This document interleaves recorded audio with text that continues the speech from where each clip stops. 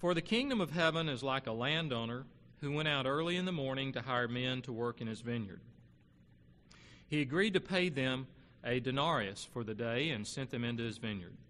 About the third hour, he went out and saw others standing in the marketplace doing nothing. He told them, "You also go and work in my vineyard, and I will pay you whatever is right." So they went. He went out again about the 6th hour and the 9th hour and did the same thing. About the 11th hour he went out and found still others standing around. He asked them, "Why have you been standing here all day long doing nothing?" "Because no one has hired us," they answered. And he said to them, "You also go and work in my vineyard." When evening came, the owner of the vineyard said to his foreman, "Call the workers and pay them their wages, beginning with the last ones hired and going on to the first." The workers who were hired about the 11th hour came, and each received a denarius. So when those came who were hired first, they expected to receive more, but each one of them also received a denarius. When they received it, they began to grumble against the landowner. "These men who were hired last worked only 1 hour," they said, "and you have made them equal to us who have borne the burden of the work and the heat of the day." But he answered one of them, "Friend, I am not being unfair to you. Didn't you agree to work for a denarius?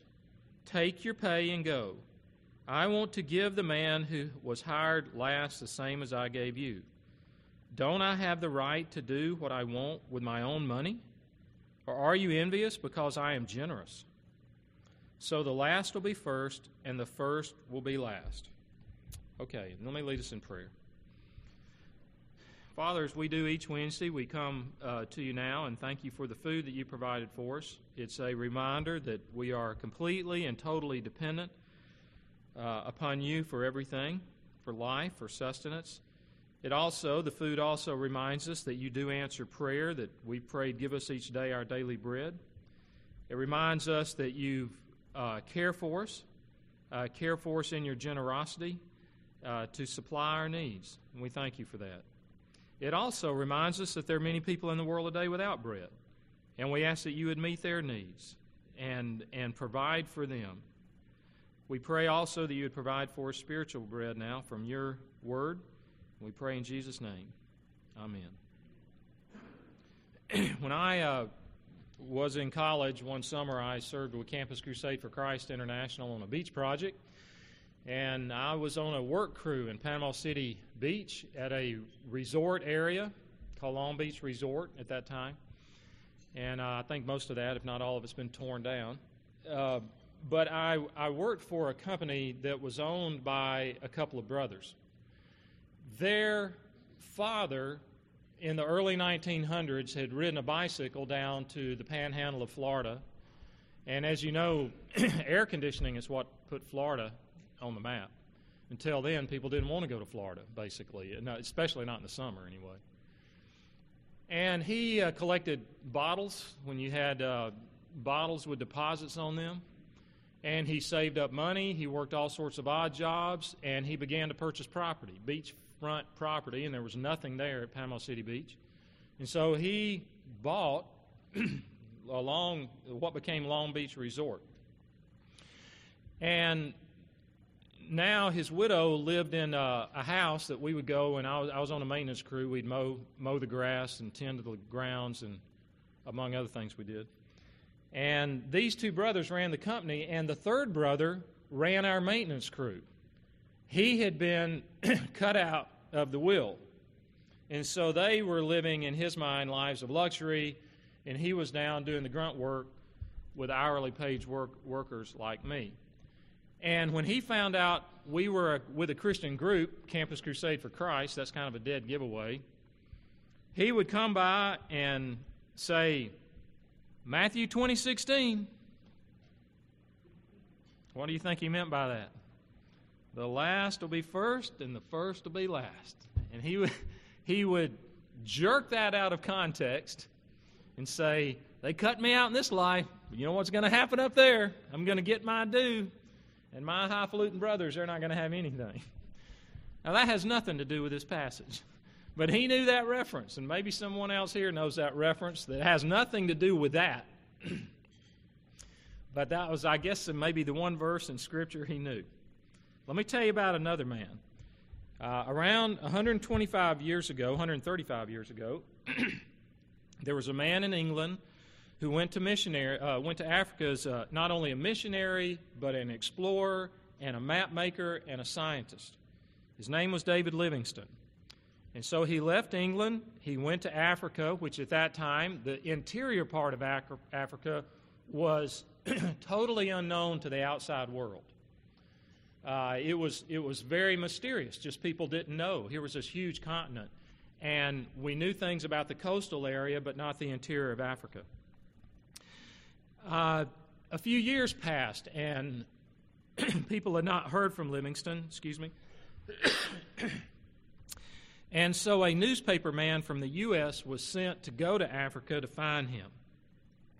And he was a typical newspaper man in that he was bottom line, he was an unbeliever, he was looking for a story, and he was very self-centered and self-promoting.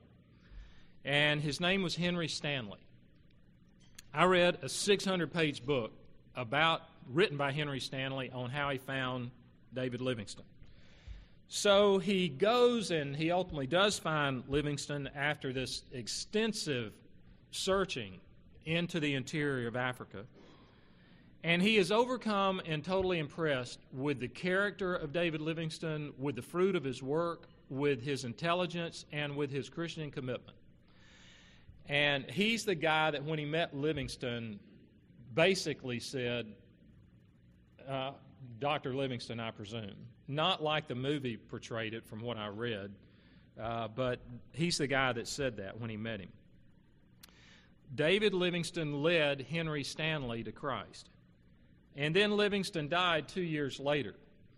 Henry Stanley, oddly enough, decided to stay there after he came back and told his story about Livingstone. He went back to carry on the work in Africa.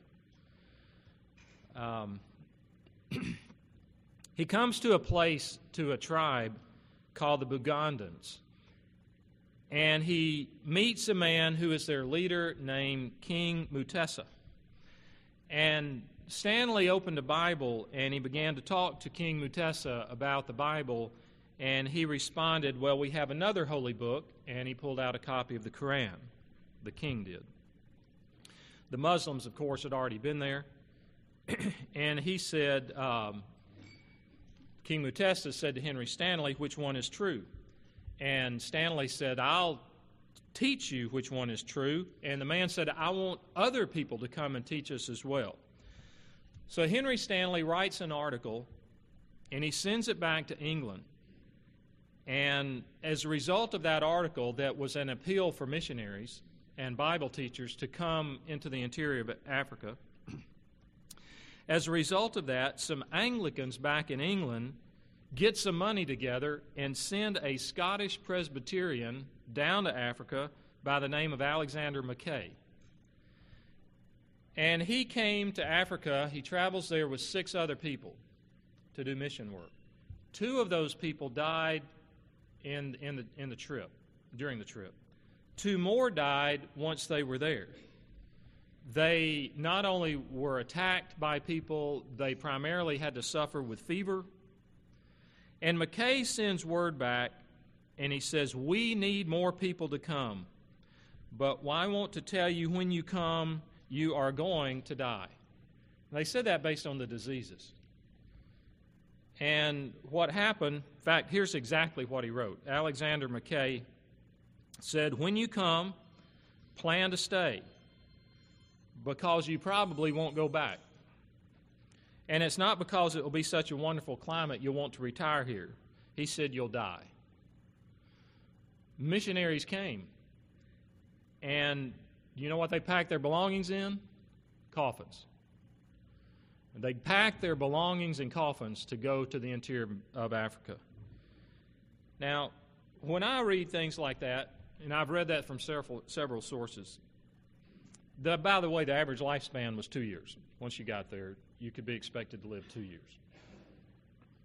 I think, Lord, why do you not protect those? And why do you not seem to reward those who serve you like those people, when in many cases you seem to give the ungodly long lives and relatively easy lives as well?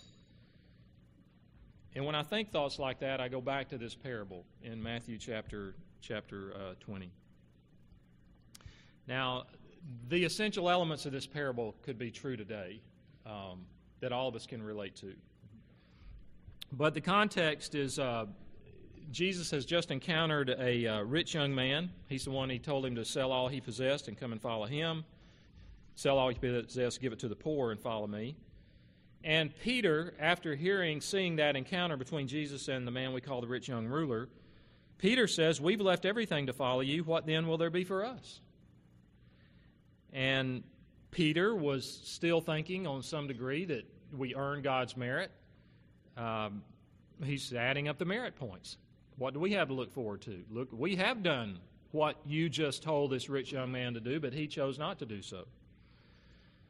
Now, Jesus doesn't rebuke Peter for the way he's thinking about this merit mentality.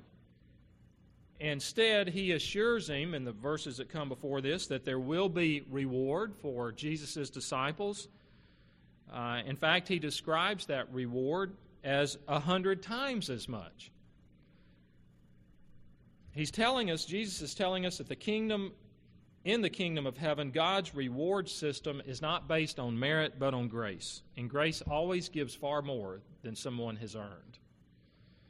Now that leads to the story because it leads right to the opening words where he says, the kingdom of heaven is like. That tells us there's a parable coming. He's going to give an analogy.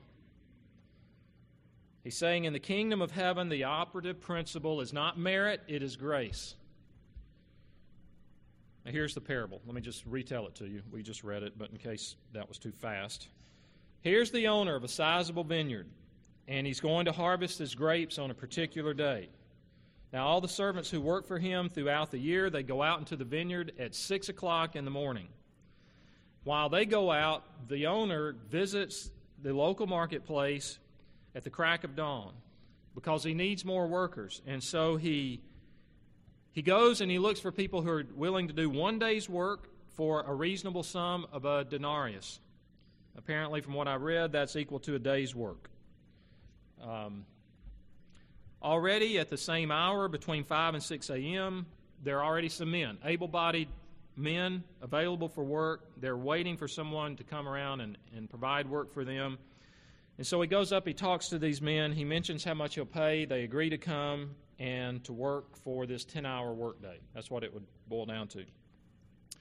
So while they are busy, while the original servants and then these he has hired are busy at work in the vineyard, obviously he determines we're going to need more workers, so he goes back to the marketplace. It's now between 8 and 9 o'clock in the morning, and now there are other workmen that are there, available. He hires them, and he promises them a fair wage, and they then go and begin working. He goes back at noon, and then he goes back again at 3 o'clock, and he goes back again at 5 in the afternoon. And the same arrangement, same offer. At the end of the day, the workers all line up to be paid. And he begins with those who are hired last, the 5 p.m. workers. He pays them a denarius. Then those 3 o'clock, pays them the same, all the way down to those who started at dawn, and they've been in the sun all day, and they are thinking this is not fair. And they begin to grumble against the landowner, and basically saying, and rightfully so, we worked hard all day, we've been sweating out there in the heat, you give these guys that showed up for the last hour or two, you give them the same thing, or you pay them the same thing you're going to pay us. The landowner doesn't seem offended. He doesn't get angry, but he speaks to one of the laborers, obviously we assume the spokesman for the group, and he calls him friend. He said, "Friend, I am not being unfair to you. Didn't you agree to work for that amount of money?" And so the man's accusation of the landowner being unfair is nothing more than a cover for envy and greed. That's what the root of this is. The man's envious that he worked that much longer, or they work longer than these others, and yet they get the same amount of money. But the question is saying, look, no one's been treated unfairly here. You weren't promised something you did not get. And then the landowner makes everything clear by asking this last question, or are you envious because I am generous? Okay, that's the parable. That's it. So what are some lessons from this? We learn here that God is a generous God. Over and over, the Bible tells us how generous God is. We tend to think of generous people as being very giving. They're looking for needs. They're willing to meet needs. They're not stingy. We tend to know what all those things mean. They're not self-centered. They truly care. Hopefully, they're wise in their generosity. The Bible tells us over and over from the very beginning of how generous God is. Think back to the Garden of Eden, even the creation. His generosity even before sin enters the garden. The Scriptures say that the Lord God made all kinds of trees grow out of the ground, trees that were pleasing to the eye and good for food. Now, that just wasn't the forbidden fruit on the tree of the knowledge of good and evil. We know that was true about it, that it was pleasing to the eye. But you think about it. I was thinking about this as I did the preparation. I like bananas. I'll eat a banana every afternoon when I get home. And I think bananas, I like the yellow color. And then when they turn black, you know how unappealing they are. Or oranges or apples, the array of colors. These grapes we had today. God could have made all food just to be a gray, a hazy gray color. Think how unappetizing that would be. That's part of the generosity of God, the visual creativity. When it says pleasing to the eye, why did God do that? That's part of His, because He is generous. You get the point. Marriage, still at the creation. God sees Adam, says it's not good for the man to be alone. I will make a helper suitable for him. God knew that Adam needed a companion. Did Adam come and ask? No, but God met his need. Why? Because it's God's disposition to be generous. What happens after they sin? Well, God deals sternly, but still with mercy and with grace. Genesis 3 says the Lord God made garments of skin for Adam and his wife and clothed them. So right in the midst of fulfilling His role as judge, God generously meets their need for clothes. What were the causes of God's generous and gracious deeds to Adam and Eve? Was it because they asked? Was it because He saw they were still well-intentioned? Was it their merits? No. God was gracious and generous because it is part of His eternal nature to be so. So do you realize and recognize and think about each day the generosity of God? The Bible tells us also that God delights to do good. Here's a promise from the book of Jeremiah. And I'm going to give you a lot of words, but see if you could just follow along a little bit. I don't want you to turn there. But here's what God says. They will be my people. I will be their God. I will give them singleness of heart and action, so they will always fear me for their own good and the good of their children. I will make an everlasting covenant with them. I will never stop doing good to them. I will inspire them to fear me so that they will never turn away from me. I will, listen to this last sentence, I will rejoice in doing them good and will assuredly plant them in this land with all my heart and soul.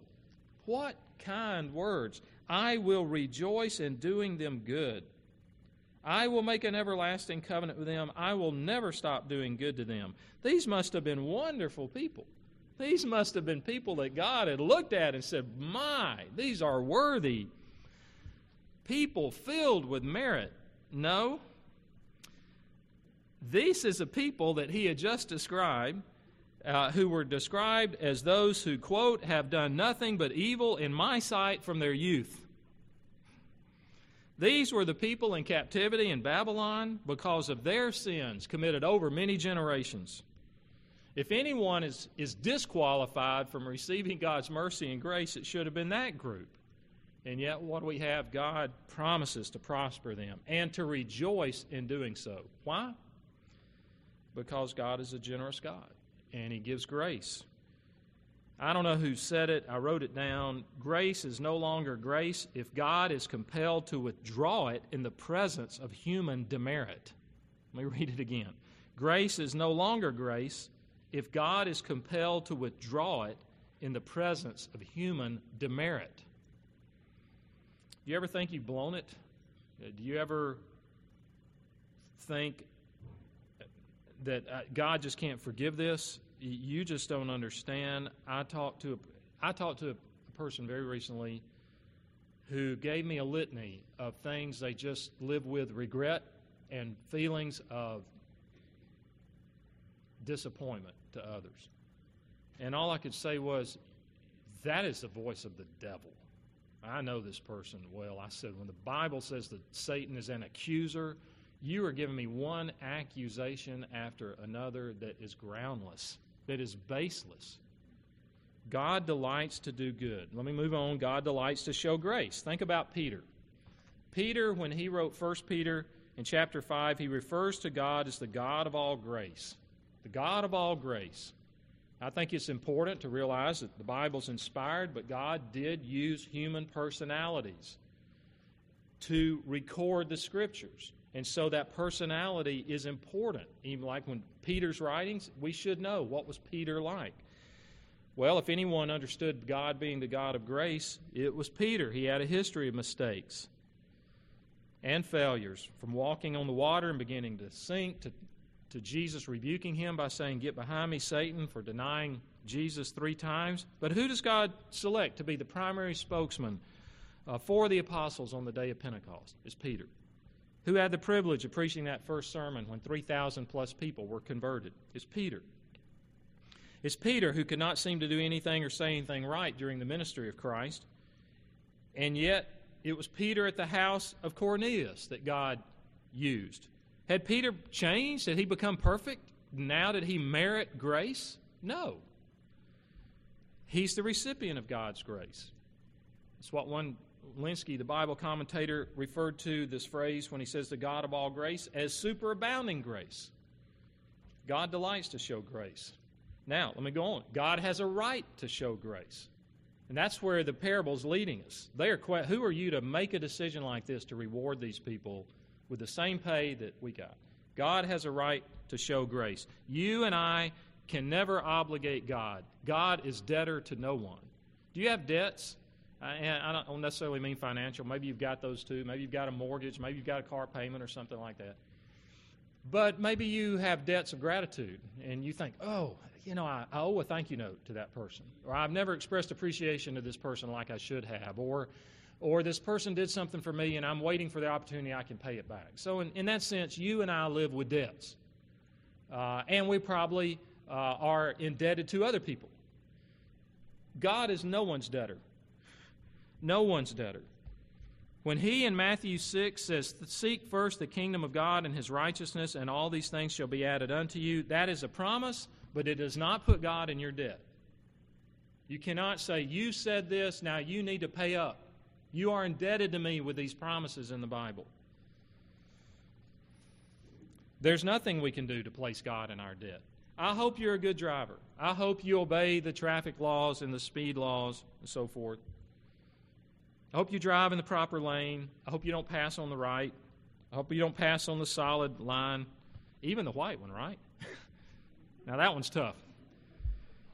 I hope you come to a complete stop at stop signs. I hope you use your turn signals and remember to turn them off, folks. Okay, I disturbed me the other day. I was driving down the road and my blinker was on. Oh, man, I'm 55. That made me feel like I was 75, right then. My blinker was on and I wasn't turning. That's my point. You understood it. If you do obey all the traffic laws, do you really expect that on the last day of December you will get a check in the mail from Georgia, the state of governor, rewarding you for having been such a good driver?